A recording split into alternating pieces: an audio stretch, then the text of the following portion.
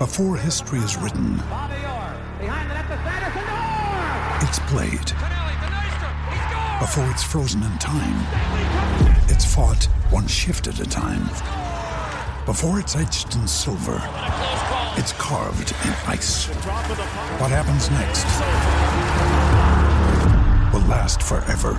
The Stanley Cup Final on ABC and ESPN Plus begins Saturday. We took it all. We brought them to our land. An endless night, ember hot and icy cold. The rage of the earth. We made this curse. Carved it in the blood on our backs. We did not see. We could not, but she did. And in the end... What will I become? Senua's Saga. Hellblade 2. Play it now with Game Pass.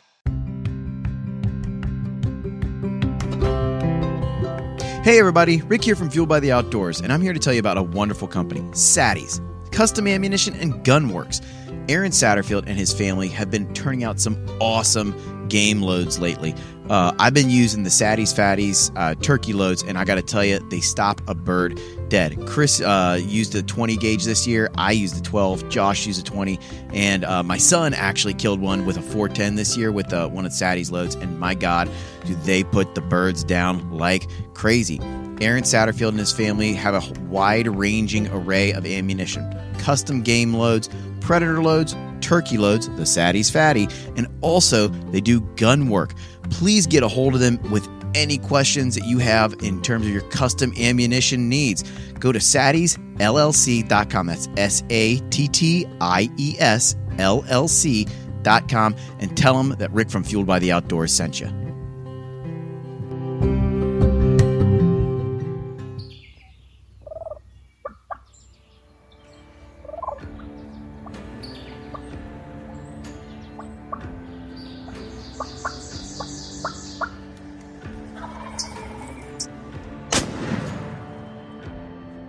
Recurve buck down, baby. Oh my gosh, that was freaking awesome. This is my first public land buck. This is my second set of the season. I hit him. Oh my gosh, I just heard him fall. I just shot my Kentucky buck.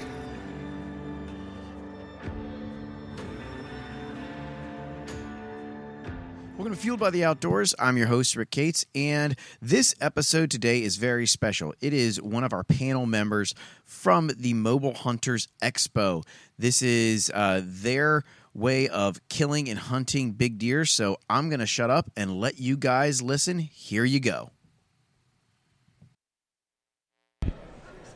All right, everybody. Thank you for joining us for this third seminar here at the Mobile Hunters Expo in Chattanooga, Tennessee. We have Michael Perry here, and very excited to hear his conversation. So y'all kind of gather around, and I'll turn it over to Michael Perry.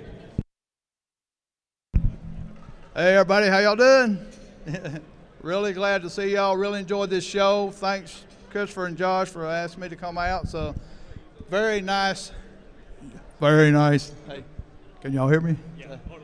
Yeah, a little closer. But very nice seeing all y'all. We've talked to a bunch of people. Really appreciate all the comments and stuff. I want to give a shout out or a comment. I had a friend last night that had a stroke at 50 years old driving, in shape, outdoorsman, so in the hospital. James Chapman. I don't know if y'all, I wrote an article with him and done a cover photo for AOM magazine. He had killed a big old deer with a bow, his first Pope and Young, and anyway, he had a stroke last night. I want to give a shout out to him. Y'all pray for him, think about him. Like I say, he's a younger guy in shape, and we're thinking about you, James Chapman, so you hang in there. So I want to kind of tell y'all a little story about a deer born on public land. I'm going to basically say how my thoughts are on public land hunting and learning your area, but you got to kind of realize what a deer on the public land goes through. Say a little buck was born with his brother to a 1.5-year-old doe, and before he gets to 6 months, he watches his brother get killed by a coyote while they're out playing around. And then before he gets to a 1.5 years, he sees his mama get run over by a car trying to cross the road. Then he picks up with a doe, older doe, following her around, watching how she uses green fields, circling, getting downwind, sees another doe get killed while he's a year and a half in the food plots. He learns that. At 2.5, he picks up with a 3-year-old buck, following him around. And then November, they hear some bunch of rattling stuff going on. And he's like, I don't know. And the 3-year-old goes down there aggressive, gets shot. He gets to see this guy get shot, so he puts that in his mind.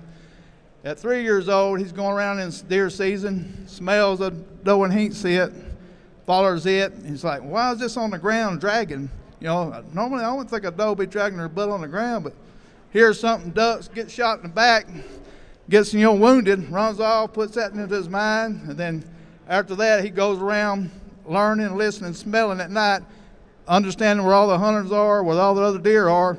And he ends up getting bit by a fly at 6 years old, dying hemorrhagic disease. Nobody ever kills him. So that happens a lot more than you realize on public land.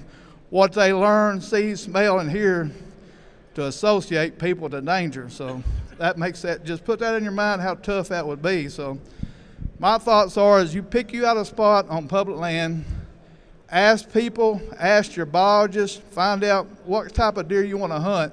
If you want to kill a 150 or a 120, learn what area that is first that you can do that, because you can't do that everywhere, especially in the South. Then places that are not pressured, think about them, but it's got to be an area that has the potential to kill what you want to kill. So then make you a plan, understand what you want to do, then learn, pick you out an area that's got rugged territory, that's got a lot of where other people access, say in a 2-mile area, and find where you think them deer would go to get away from them people. And then learn all the creek crossings, the upper levels, blowdowns, where does would bed, keep up with the does. Don't pressure any does during the hunting season until after the rut. Let them deer be as relaxed as you can until you're ready to make your hunt or try to hunt them. So use cameras to figure out, get a timing, learn your rut and learn all the food sources. Then go for there and just keep learning that area. Every year, every spring, go in there and learn all you can. Get all that groundwork done. Then summer a little bit, but after that, make you a plan. Slip in to where you want to hunt and make sure you can get there and then hunt. Don't, the less pressure, the less, any kind of involvement during the season to me is kind of questionable. And just I always try to have a plan, but a lot of my work is always postseason. Many miles doing that and just learning your area, but it's got to be where a big buck's at. So that's basically my theory. We can go with questions, something else. So Michael just covered a ton of stuff that we're going to break down and kind of get in some Q&As here as well. Number one, Michael, one thing you mentioned is the idea of getting behind the pressure where you're having those deer getting pushed to you from other access points. How do you go about scouting that? How do you go about looking at a map in order to find those kind of areas? Because not every piece of public land has 2 to 3 miles between the roads. So how do you analyze where pressure should be coming from and make a decision where a big buck should be pushed through if there's a lot of hunting pressure? Okay, on a basic mandatory map, most of them will show where all your food plots is at and a lot of your access. And 75 to 85% of the hunters are going to use them access roads that surround food plots generally. So look at them. You can look at topo maps and aerials and see some of that. And a lot of things I'll give up the first, say, opening day of bow season or opening day of gun season. You can drive around after daylight and see where the majority of the people are going to park, because everybody's fired up for the opening day. Find out where they're parking at. If it's dirt roads, you can actually see where deer have crossed to get away, to go back, to get away from them people. So, but anything outside of that and the rougher part, most people, because, where we hunt at, there's very little, thinned and clear-cut stuff, so it's a rough blowdowns. Find them places where most people ain't going to go to. Them deer are going to migrate to that. Bucks and some of the does will travel because they browse more than a lot of people think. They don't worry about food plots as much most of the time. Browse, acorns, they'll hit them because like somebody's opening a candy store, they're waiting on that because that's candy for them. It's not really living food. Browse is what they're living off of, so they'll browse way, a mile or so at night to go to a food plot to look at it or check it. So I always try to stay a mile or so or more from a food plot and people that I think are coming in. So. Now, but you're right about the smaller mammoth areas. It's just you hang toward the thickest stuff. You know, a lot of people are going to use the easy stuff. You hang toward the thicker stuff and the out-of-the-way places. Now, how long did it take you to learn that hunting pressure is something that you can use to work for you instead of against you? And maybe talk about hunting back in, like, especially the 80s and 90s. In Alabama, again, Michael Perry's from Alabama, there's a ton of gun hunting pressure. We have a very long rifle season. So talk about how you kind of learned to use hunting pressure to your advantage, and then how that kind of built out where you're going to kind of focus some of your time and efforts, targeting mature bucks. Well, back in the 80s and stuff, versus now, sometimes you'd have 1,000 people or more lined up at the checking station. So you always had to figure out something to use them people is what we did.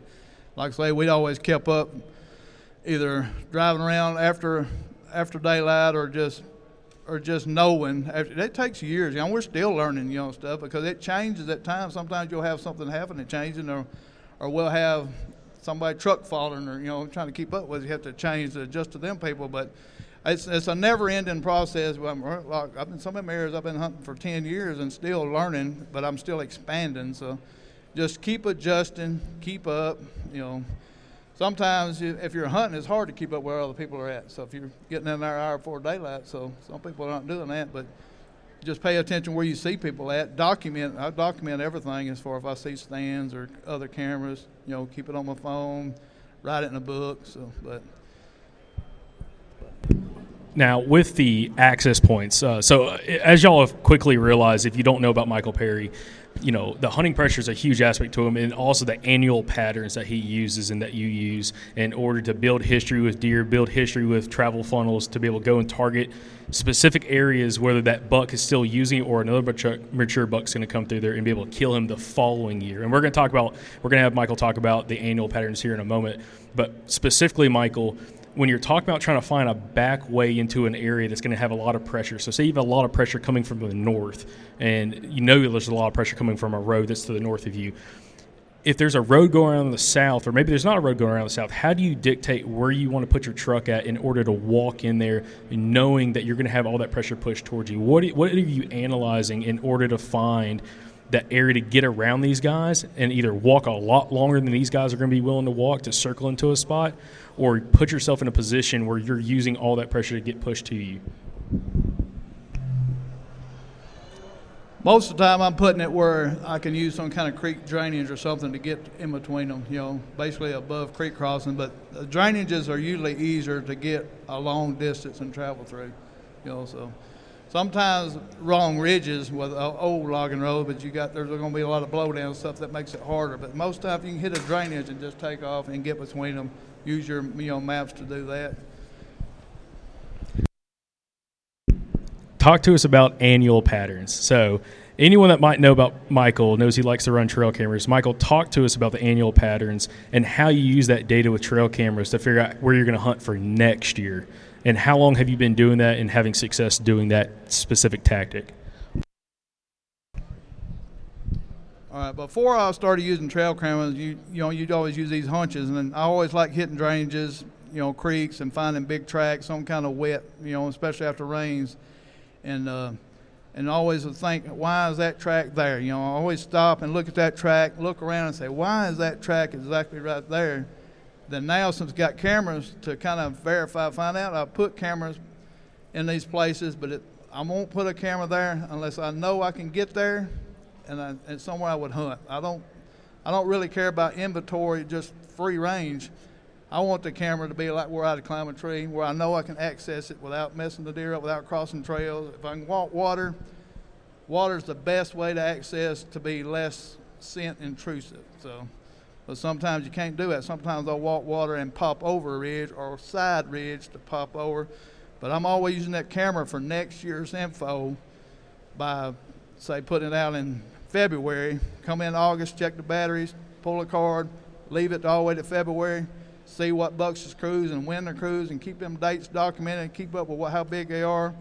If it don't show up, pull that camera and go to another one. Keep finding fresh places, because generally, especially on public land, them time frames really mean something. So it's just, it's pretty much year after year within a few days when them bigger boys, because I don't get them walking around like it's like they're going to Walmart, whatever. It's them son of a gun. As soon as the rut's over with, they're getting their body weights built back up, lay up, move around at night, and it's dark pictures when you get them. Very few daytime pictures until they get up for the rut or something. So just everything I'm doing for the next season, least intrusive, cameras twice a year if I'm going to check them, and then other than that, just basically ready to hunt them. So. Now, you're not just putting trail cameras in random spots. You're very strategic on where you put trail cameras. Before we talk about trail camera placement and for high odd spots and not just putting in random spots in the woods, I would like for you to talk about what is the terrain and habitat like on a lot of the public land that you like to hunt, to give listeners and the viewers here and the attendees an idea of the kind of habitat that you deal with in the terrain, which then dictates how you're able to put trail cameras out in these very specific locations. All right, everybody that listens to my podcast know creek crossing is one of my main things. Everywhere I hunt's got something to do with some kind of water, creeks, drainages, swamps. So figuring out where they're crossing at, but tying in other things to where they're crossing at, where it's a point, long point, bluff gaps, blowdowns, keeping up where the does would be bedding. Because in wintertime, them does love them long points that got sage grass or some kind of blowdown stuff where the sun gets to them on the southeastern facing, where the sun gets up and shines on them, and them bucks will know where them places are at. So finding a creek crossing tied into some other kind of funnel or pinch point when they're going to check these points looking for does is one of the key things. But I'm always, if I hunt specifically on a creek crossing, it's generally going to be where that wind is not going to swirl, and it's always going to be on the south side of a main doe trail, because a buck is always going to generally cross below or the downstream side, because they can pick up scent from any kind of draft. So they're using that draft or thermal to their advantage. So I'm always on the downstream side, and if it's somewhere where the wind could swirl, I'm up somewhere above that, close to either a big blowdown tied in with a point or a shelf or a bluff gap or funnel, something that gives them closer to where I could shoot a bow or maybe a gun.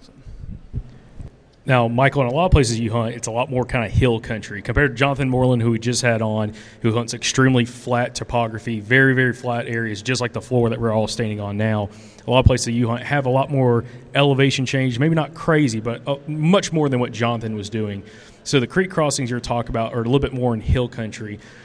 With that specifically, how is this topography playing out? Actually, before we even answer that or talk about that, explain what is a bluff gap, because some people here may not even know what the term bluff gap is. Okay, so a bluff is just going to be a flat wall, inaccessible. Deer can't get up it. Say it runs a quarter mile, half mile, whatever. One little gap where they can get up. That gap can be a foot wide, 10 foot, 20 foot. And some of them I've seen where deer and pigs jump 6 foot to a ledge and jump another 6 or 12 foot to get on up. It's just the smallest thing where they can access, just basically like a median in the highway where they can get across to go somewhere up to a safe point or a bedding area. Now, with the bluff gaps, the creek crossings, how important in your area when it comes to trail camera locations do you like to put your trail cameras in and around where you have bluff gaps in addition to a creek crossing?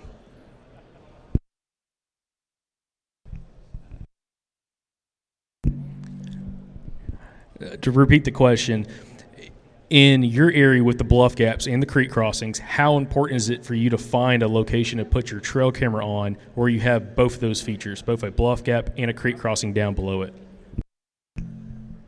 Oh, that's just like anything. The more things in one area, it's just like thermal hubs or what we call crow foots or wagon wheels. The more things that point to something, and then you add that to some kind of pinch that helps that, say a gap or So give us some examples when you're looking to put trail cameras out and you're soaking them for a full year. Again, we just had Jonathan Moreland on, and he was talking about, especially on feed trees, he checks cameras, every 6 to 7 days if he can. You're not doing that. You're letting these cameras soak for the absolute whole season. Talk to us about what are some of these locations that you really like in your topography, your area of Alabama. Where do you typically like to put a trail camera for your highest odds of success of catching a mature buck using that area?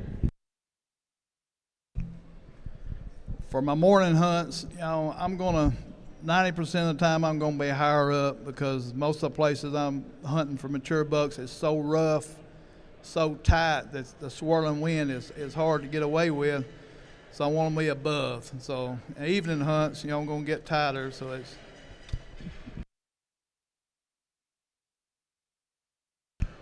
But that's just tying that in. And my camera, like I say, most of the time I can shoot my camera with a bow. So it's going to be, you got people put them high, low. It's just that's specific on how you want to set it. But most of the time I have the better luck with them about a foot off the ground. So. Now, with annual patterns, I want to talk about this 196-inch buck that you've got over here, state record muzzler buck you killed in Alabama on public land. How did annual patterns pay off for targeting that specific deer? I have 2 cameras in this area, 2 different creek crossings, and he would use both of them in say a quarter-mile area. But there was only one time of the year that I got any daylight pictures of him at all, and it was the first week of November. For 3 years in a row, and the first time I waited until November without messing with him, the first day that I was off on the last day of a muzzleloader hunt, November 5th, and caught him, so. Now, typically, how are you using the annual patterns to hunt a spot the following year? Another point is he walked by that camera without getting his picture took that day. So. Now, again, kind of going back, when you look at a lot of the mature bucks that you've targeted, it's not always you're killing the same buck you've had on camera. And I'd love for you to discuss a little bit about this. It's more about just how mature bucks are using that area and where to target them based off the time of the year they're going to be moving the most. Yeah, leaving them does alone. Like I don't mess with any kind of does during early season in my main rut areas. I want the less pressure. I want the does to be less pressure. So I don't want any. Say that one more time. I lost my train of thought. I'm sorry. You don't always kill the bucks that you had on camera the previous year. You're more so, and I want you to talk about this, you're more so interested in just what areas mature bucks are using and what time of the year they're actually using that spot in order to figure out where you're hunting. Right. Sorry about that. But, yeah, I want to be somewhere where I got multiple, playing odds, just like gambling. I don't want a creek crossing or any kind of funnel during that rut frame that every bit mature buck within 3 miles is going to come through there checking for does. I've only killed one big buck that I had on camera. That most of the time there's 3 or 4 big ones, and they'll come from 3. I had one I killed with a bow I didn't have on camera, but another guy had him on camera. But I had 4 other bucks that was just as big or bigger using that same cross and checking for does. So I want to be to play the odds. I'm not buck specific when I'm hunting. I'm buck specific. Groups of big bucks that come through looking for does. A big enough area that's got multiple things that point to certain, like drawing X's. You got multiple food sources, multiple bedding, all they're going to cross somewhere and try to find that spot where a crossing or a pinch or edge that'll force them by me. Now, I want to open up the floor real quick while we're talking about annual patterns and seeing what questions some people may have, because this is a very interesting topic. I've always been fascinated with Michael and his success finding areas based off annual patterns with trail camera. Does anyone here have any specific questions on annual patterns and how to focus on that in order to have success in areas? You can raise your hand if you got any questions. All right.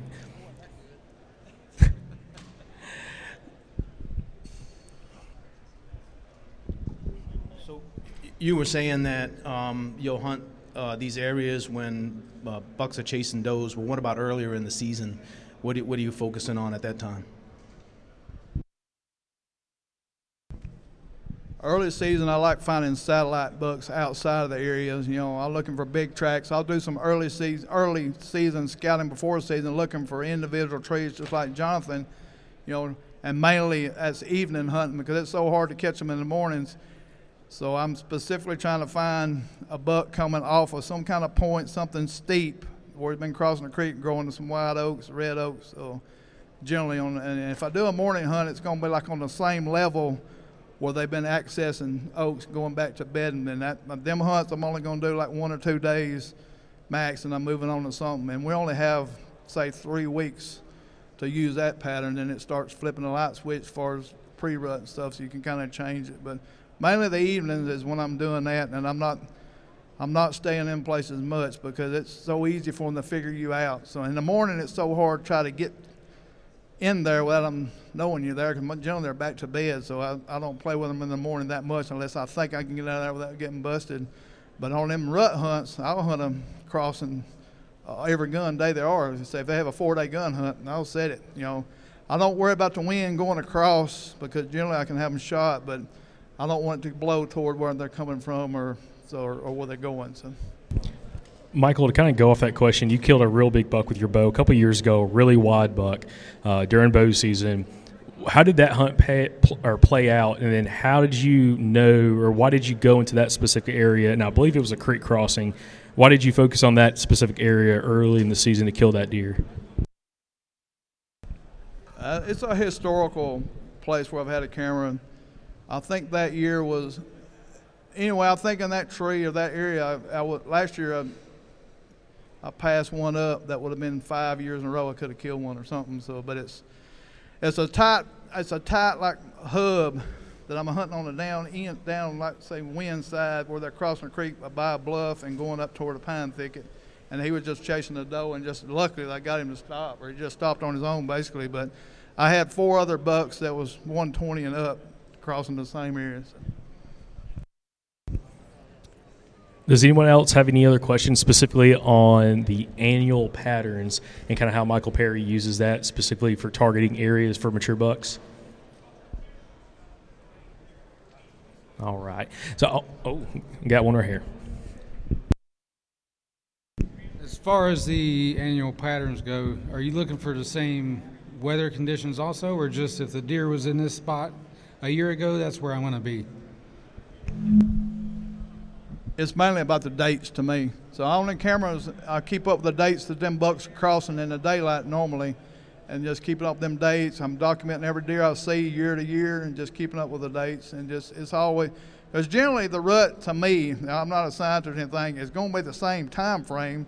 Weather and moon might play with it, whether it's at night more than versus the day, but it's generally the same timing. So some people, I think Jeremy Aaron, I've talked about a certain day he want to be somewhere an exact day. I won't be there that day, but to me, like where I hunt at, December 2nd would be the day. That's the day I've seen the most chasing, the most grunting, or the most cruising than there is. So I'm focusing around that day. So. Also something, Michael, I want you to discuss on specifically, this is something interesting with Alabama. There's some other states similar to this, but in Alabama, a lot of our public land, especially management areas, there's very specific time frames you can hunt with firearms. We have a very long firearm season, but a lot of these management areas have 2 to 3 days a week or every 10 to 15 days that you can actually hunt with a firearm. And you hunt with a bow, you hunt with a muzzler, and you hunt with a firearm. How do you take that in consideration when it comes to the hunting pressure, but also how you focus on some of these funnels when you have the right funnel in the right conditions that you have annual history with, that you go and target those areas? When it comes to them dates, I don't care what's going on. I'm hunting with a gun, muzzleloader, or bow. I'll bow hunt in between them gun hunts. But in them dates, you got people that say are going out west, certain dates for the rut. Well, I kind of schedule some of my vacation on some of them dates, and I'm hunting regardless. I don't care what kind of gun hunt it is, because generally now they've extended some of them gun hunts to 4 days. So I don't really worry about that pressure unless if I stay 4 days in a place, I'm going to move to. I've got enough places or swap mandatory sides that I'm changing. But I'm going to give them 4 days. Don't care about who's hunting or what hunting, because the deer don't really care about it when it comes to rut. They're going to do what they got to do if a doe's in heat, so they're still going to be visible. So. Also, on these short hunts, these short windows, time frames, how important is access going to these spots if you're hunting these locations 2, 3, 4 days in a row? You talked about water being a huge part, but when you're considering a location that you're going to be going into that you have annual history with, how do you go about figuring out the best access route so that when you have the chance to hunt, you can get in there cleanly and get a good opportunity at a whitetail? Yeah, generally these places I'll always have a tree kind of picked out, and say in the spring I can go ahead and rake leaves back where I can get to that spot, say the last 50 yards without stepping on anything. But I don't want to cross a deer trail if there's any way I can get around it. So if I have to, I try to get or know where it's at and step over. But I'm not going to cross one. I ain't going to come through a bedding area. I'm not going to come through a food source. I want to be able to either wade a creek and go straight up to where if I'm going to watch a thermal hub up that way, or come over the top from the other side where I can watch down on it. So. Now, if anyone here like myself is interested in focusing on targeting areas with annual patterns, how would you recommend someone get started when running trail cameras, finding these areas that they can, start focusing on maybe their own public land, whether it's in Alabama or in another state, from the people that are attending today? How would they go about starting this season to focus on annual pattern and using the data off their trail cameras for next year? So you want to start this season? So right before the season or during the season? If they leave today and they are beyond excited to try this, how would they go about doing so? Well, you can go hit the drainage, just walk looking for big tracks or looking for old rubs. The best rubs I like finding is either rubs that are going in a straight line. Generally, sometimes they're like he's going to a food source or he's going to a bedding area. But the best ones are, to me, when you get to a thermal hub or a crow's foot or a wagon wheel. In these pinched areas, there'll be rubs that are rubbed on different sides of trees going different directions. Them places are so historical and mean a lot. Put a camera there, a couple cameras in different places in that, and just start putting cameras out in anywhere where you see a track or big rubs that's got some kind of do with a funnel or a creek crossing, some kind of edge. I don't like putting them any kind of open wood, some kind of edge, some kind of elevation change to an edge or to a cutover or different pines from hardwood, any kind of transition, any kind of, fresh droppings, big droppings, just start putting them out. And you got to start somewhere, and keep up with them, document it, and do as a big a circle as you can doing that. Now, do you have a trail cam strategy for finding bachelor groups right now in the summertime, right before they shed velvet, and then trying to relocate any of those deer when they actually break up? No, I keep that in process. That's another thing about postseason scouting is sometimes you find a lot of beds and stuff, and you got to remember that a lot of times you'll have bachelor groups of. To me, a mature buck, especially in the south or where we hunt at, if he's hanging around with another buck, it'd be like one another buck, maybe two, but most of the time he's not hanging with a bunch. So them big bachelor groups of 3-year-olds and under, I don't really, don't pay attention. I don't set up any kind of cameras for specific to them. But I always keep in mind when you're looking at the area, the more things you got, because bucks generally like some kind of elevation or hump or something to bed on to see. So when they bust up, they're going to spread out to different places like that. So when you're looking at a topo or something, the more of them places you got that leads to where you're hunting, when they go to looking for does or keeping on them does, you got better odds at more than one buck. So they always, when they bust up, they're going to get on their own areas, but they're going to come up and keep track with them does. Now, on these annual patterns, when you have a handful of areas that you feel very confident in, and some of us probably have our own annual patterns. Maybe we haven't run the trail cameras, but you've hunted areas that you've continued to have success in year over year, whether you kill a buck there or you see a buck there. How often do you stay fairly mobile, like with a climber or a saddle or something like that, or a lock-on, versus doing pre-hung sets in locations that you know are going to be good at certain times of the year? I always got the mindset if I see something happening more than once, I'm moving.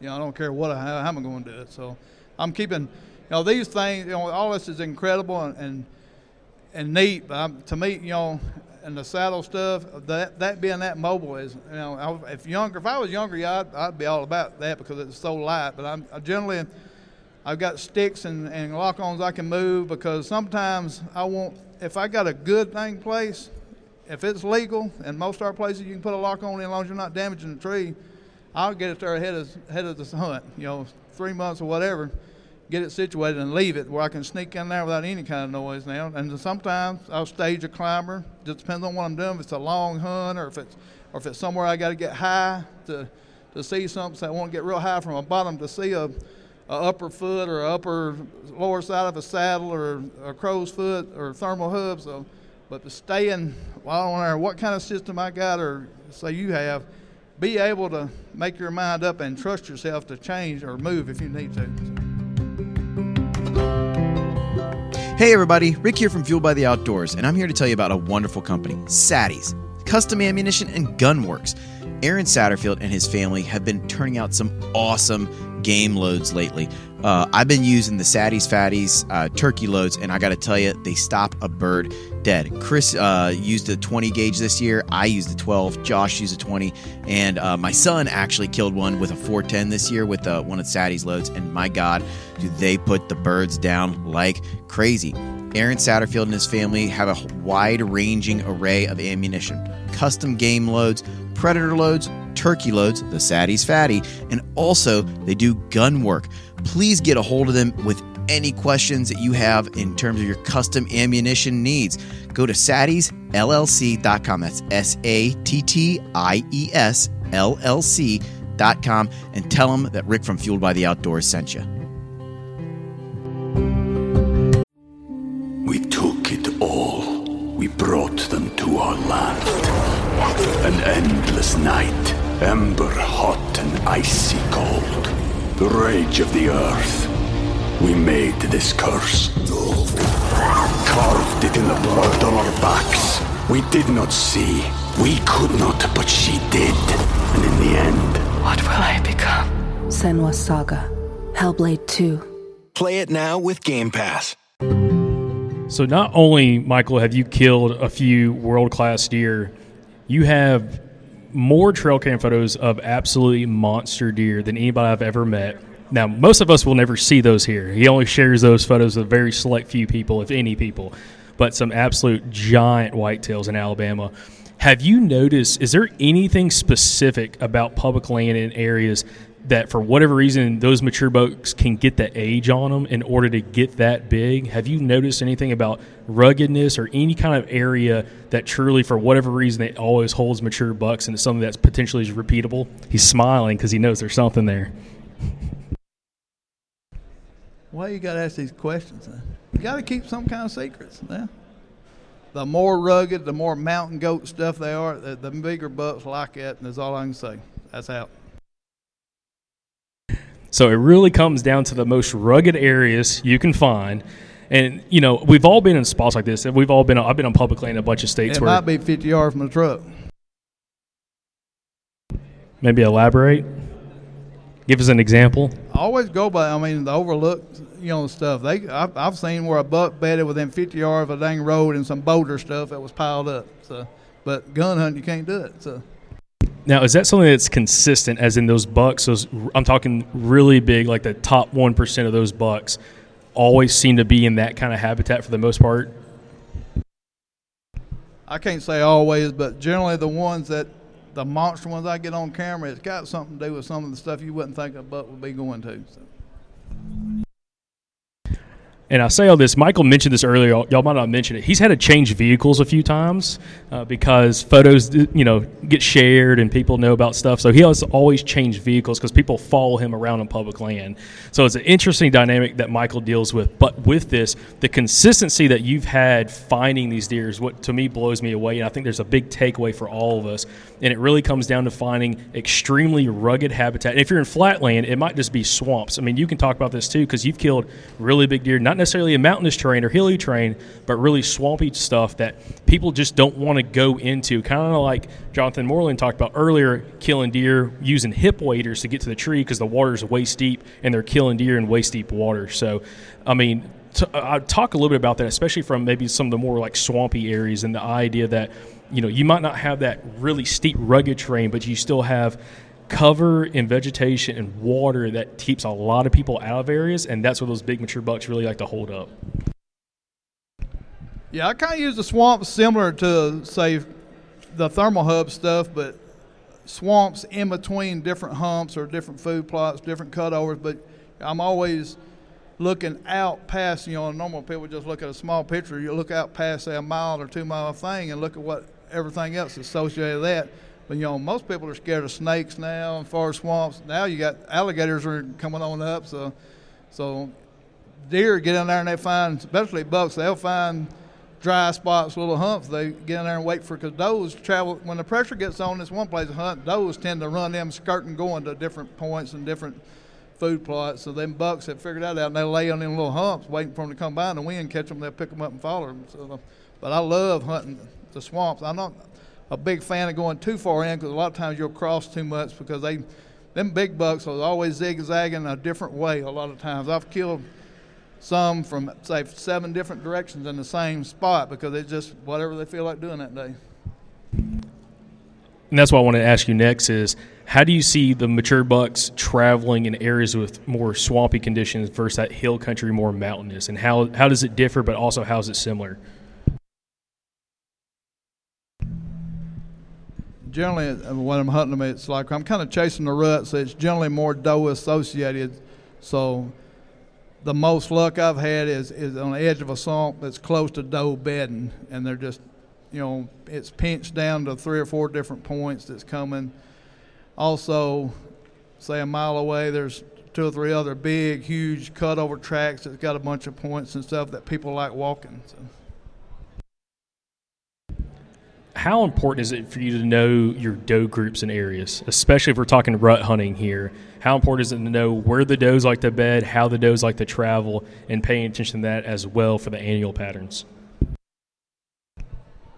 Y'all remember a podcast about Wes Moe and little Annie Doe or whatever she was? So I had one on B-side of Black Warrior that 2 years in a row I killed a buck off of. I know it was her, same dang trail, same way. But I don't know what happened to her. I didn't see her last year. But anyway, keeping it, I like I say, you let them does alone early. If you want to doe hunt, if you're buck hunting, I just don't like messing with them. I don't want them pressured, so let them run their normal life. Because that daggum old doe is one of the hardest suckers to kill, especially bow hunting, because they learn to circle stuff before they go and just they walk slow, point always, and they got 2 or 3 other does with them that's looking, so. Leave them alone.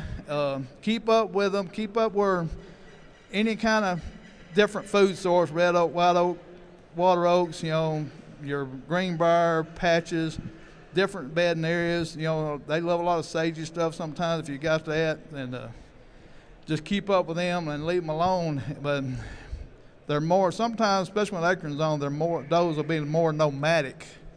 They move around, feed, and lay down, move around, feed, and lay down, so it might take a couple of days to actually pinpoint where they're at. So we've covered a lot so far, especially when we're talking about the habitat that these big mature bucks like to stay in, rugged, in hill country, the most rugged stuff you can find, hardest access, swamps, you got to have water and super thick cover. I want to open up the floor again for some more Q&A. What questions do you guys have that you'd want to hear Michael talk about or discuss, or even a question maybe you thought about after hearing Michael on a podcast, something you'd want to hear him discuss in more detail about? You can raise your hand if you have a question.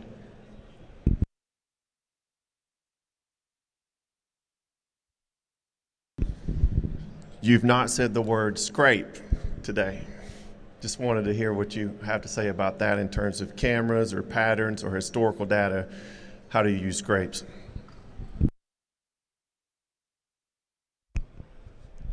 Most time, I don't hurt anybody's feeling or anything. I don't really pay that much attention to them. I know they're there. I've put cameras on them. I've tried a couple tests with different scents and stuff, trying to see if there's any kind of pattern. The only pattern I can kind of figure out is a lot of times whenever I do something like that, if I get a picture of a buck on a scrape, that sucker ain't back.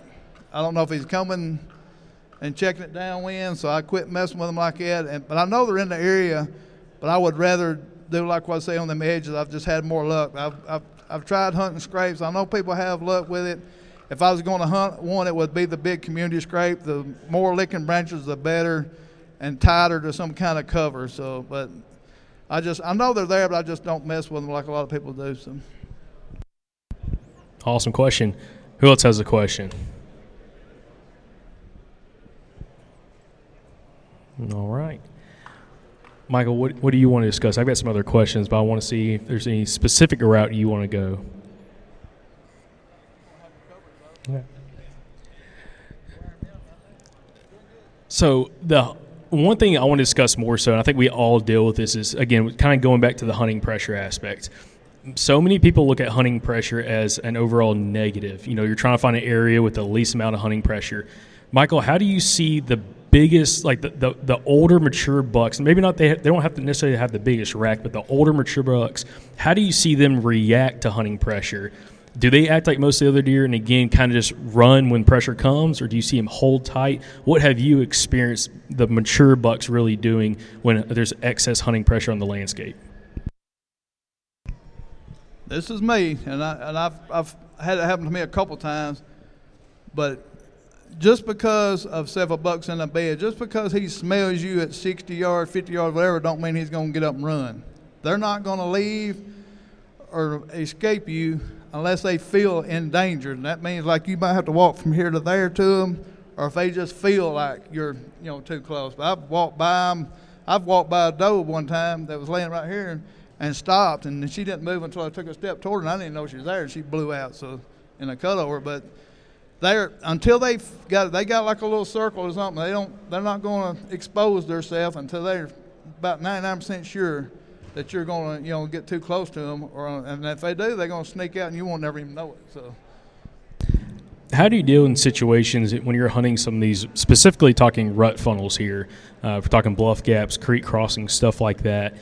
How often do you see some of these bucks coming back on camera versus making maybe very wide loops and being more nomadic, where you only see them very sparsely, whether it's from the stand or on camera? If you're talking about getting them on camera, period, like some of the bucks, like the monster one, I had him on camera 3 years, and it was only during a certain time of the year. I knew it was there somewhere, but just he wouldn't use them trails or edges or whatever until that time, looking for a doe or whatever he was doing. When I killed him, he was actually following a decent size 7-point, and he actually had that deer with him all year. So from what camera picture I had during the summer, he was actually tricking this buck. Well, I said he was leading that buck until hunting season, then they swapped. So. What do you think what do you think a lot of, especially if we're talking public land here, or high-pressure hunting clubs and leased property, what do you think is one of the biggest mistakes a lot of guys make when they're trying to target a mature buck on that high-pressure piece of ground? Number one is trust yourself, trust what your plan, and patience.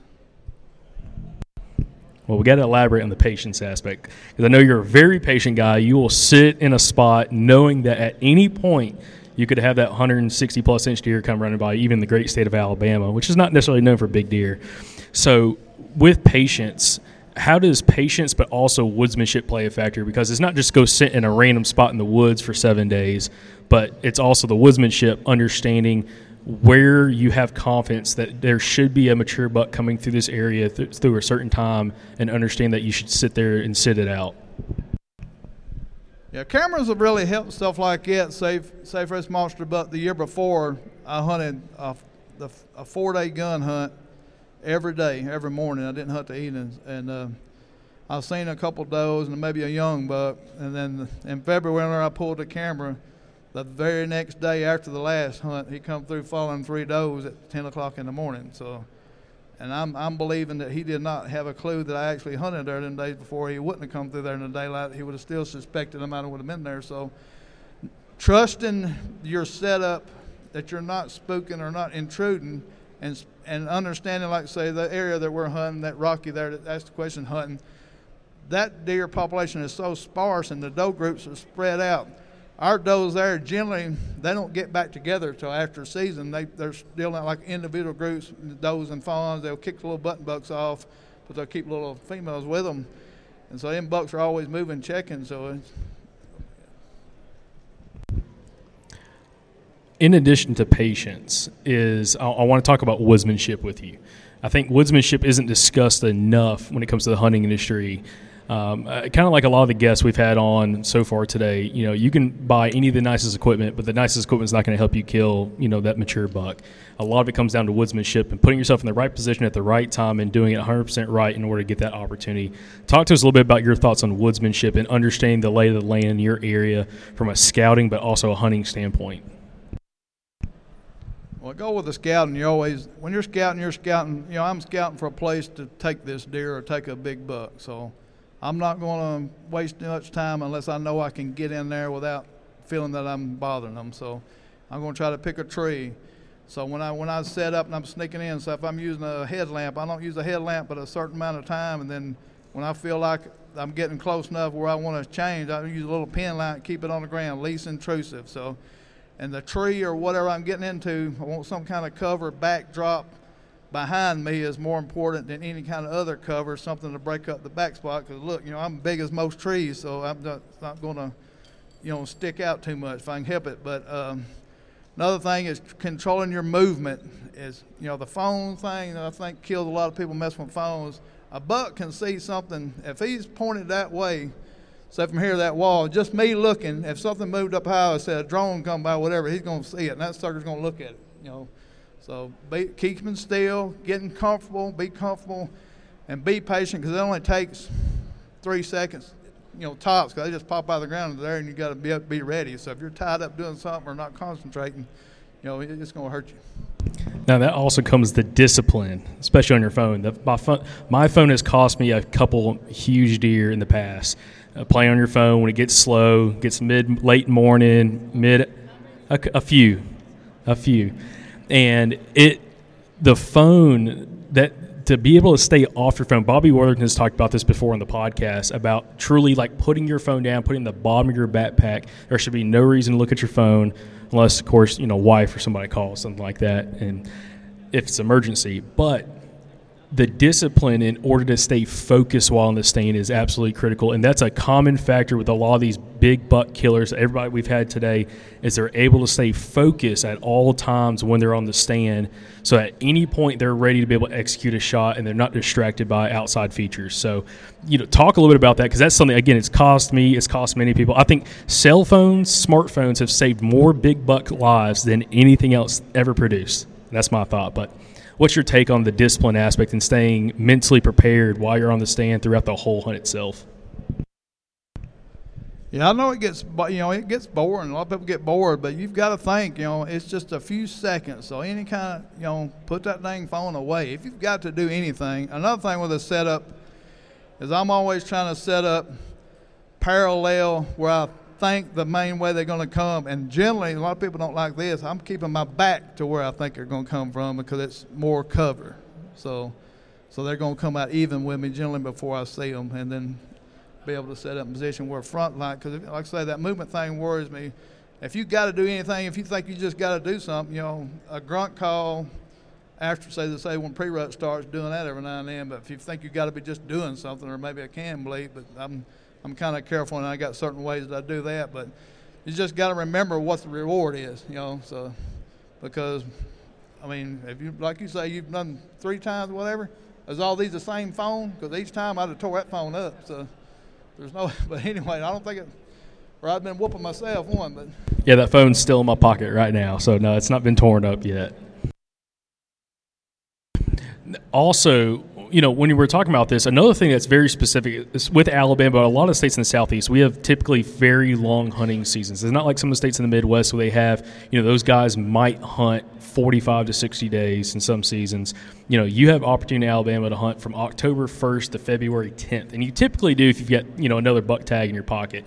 What is your take on having the mental discipline to be able to make it through a long season, especially if you get late into the season and you still have a few buck tags in your pocket?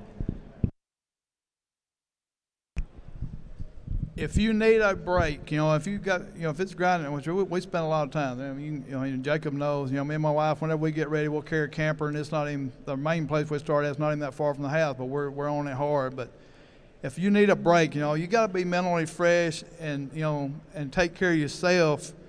But if I'm going to take a break, say on a hunt, I'm not going to do it on a gun hunt or something. I don't care what's going on unless it's tornadoes or lightning. That's 2 things I'm scared of. With another one's heights, but I have to do that. But is them pretty days, the hot, warm, just days, I might take that day off. But the crazy weather days, the windy days, the rainy days, more bucks to me I've seen is during them time frames. So, and we're also like chasing the ruts. So we kind of changing scenery a little bit helps, So we'll hunt from October to the middle of December in one place, then move to another place, and then move to another place. It's kind of breaking the scenery. But every now and then on the real pretty, like fishing days, sometimes I'll pass them up just for a break. Now we're almost getting to a point to wrapping up, so in a second we're going to open up to Q&A and see if anybody has any other questions. But before we do, when we're talking about I almost want to ask you about weather, but before I ask you about weather and weather fronts and your thoughts there, what do you think is, if any of us here, anyone listening, anyone here attending wants to go out and try to focus on, again, having success targeting mature bucks this season, what is like one of the number one or two things that you'd recommend for guys to focus on going into the season in order to try to find that success?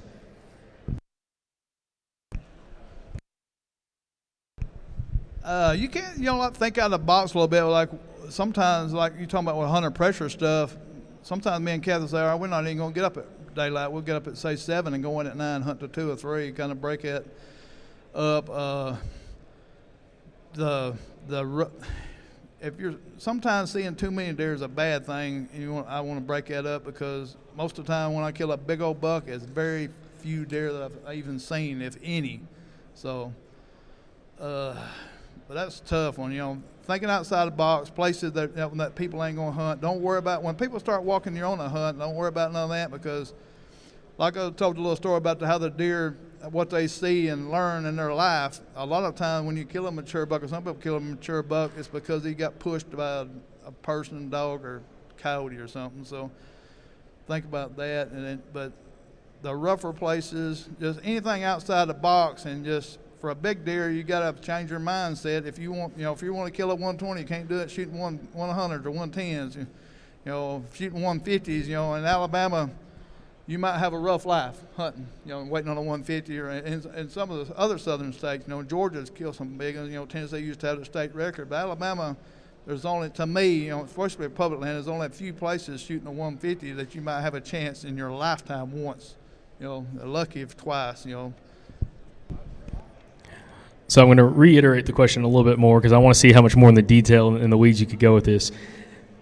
You talked about thinking outside the box, focus on those rugged areas, against stuff that guys can do going into this season in order to try to have that success. I want to ask you, I want to throw this back at you. When you say think outside the box, give me some examples of thinking outside the box.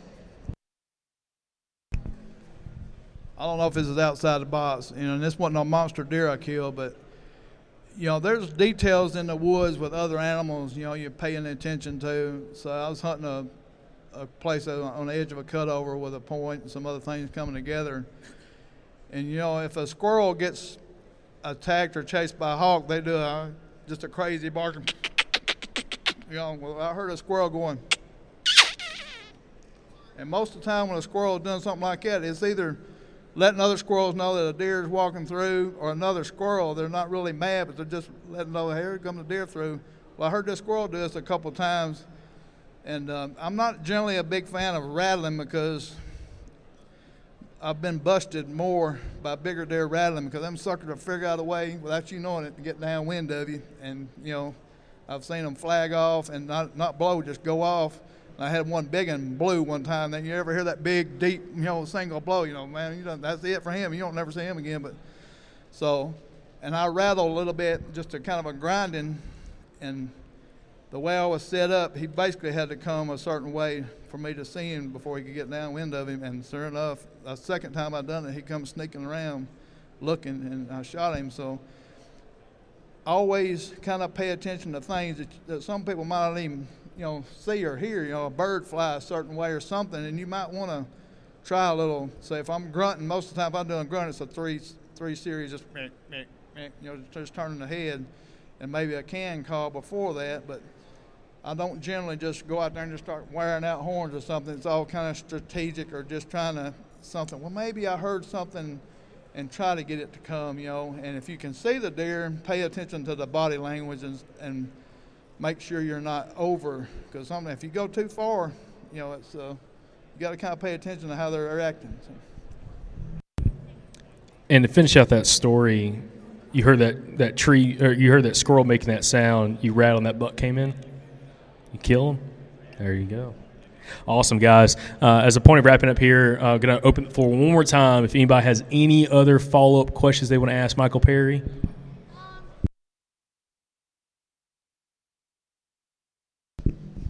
Is there a vulture hunting license?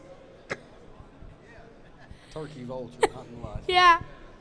You see, my dad once almost killed a turkey vulture. Yeah, we did. I wanted to ask you, do you have any examples other than that, where you've manipulated a deer's movement to kill him? like a good deer that you went out of your way and did something maybe a little extra out of the box tactic to manipulate his movements?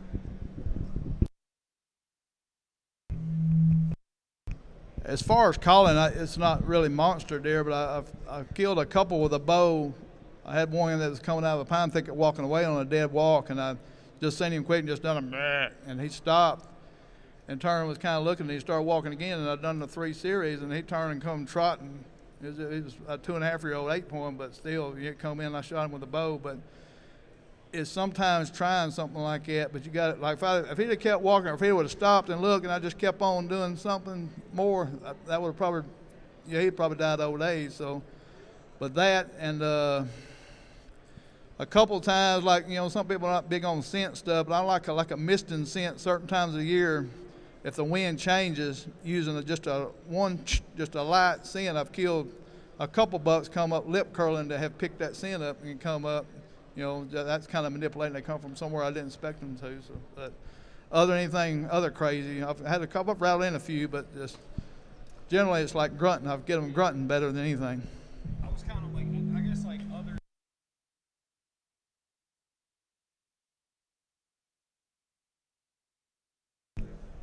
Yeah, we can't. We're not supposed to cut anything like that. So if I did, I couldn't tell you. But no, I don't. That's Yeah, but I can understand, like, if you could drag a blow down or something around to manipulate something, I've heard of people doing that. So, but, that's, if you can in a certain pinch point, that works, Generally, I'll try to, using them big blowdowns for certain ways, positioning bow hunting especially to get them closer, it helps a lot. So, but as far as moving stuff, I haven't really done it. So. Who else has a question? So when you catch a big buck on camera and you start hunting that spot, how often? How many days would you go hunting that spot before you give up on it if you don't see him? If I tie that, say on camera, I try to tie that into a certain day that he's daylighting. If it's a week time or any kind of hunt that I can do in that week time frame that I know he's on camera, I'll spend 7 days or whatever during that time frame. Because generally, from what I see on cameras, it's only a few days, then being that the does are so spread out, he might be going over there with another group for a week. So it's just, I'll spend 4 or 5 days. And I have spent 7 before on one specific buck in a row because I knew the time frame was right and did not see a single deer, but the next week I think I come by and seen smaller bucks. But generally, if I find one like that and know that time frame he's doing it, I'll spend it because I just learned over the years of doing that is sometimes if you overthink and try to be running and gunning too much, I just leaving more scent because generally they're only daylighting, like that story, they're only daylighting a certain time, and the more stuff you leave moving, they'll find that at night generally, and then they're learning you faster than you're learning them. So. All right. Any other questions? All right. Appreciate everybody joining us. Mike Berry, thank you for joining us. And, guys. Thank y'all. I really appreciate you. Thank y'all for coming out to this show. It's been nice. Yep. And then just a few minutes, we're going to have Jeremy and Daniel from the Do It Yourself Hunter YouTube channel. They're going to be down here talking about traveling for whitetails. I promise you're not going to want to miss it. We just interviewed Jeremy on the Southern Outdoorsman podcast, and I'm very, very excited to hear what he's got to talk about coming up very, very soon. So make sure y'all stick around.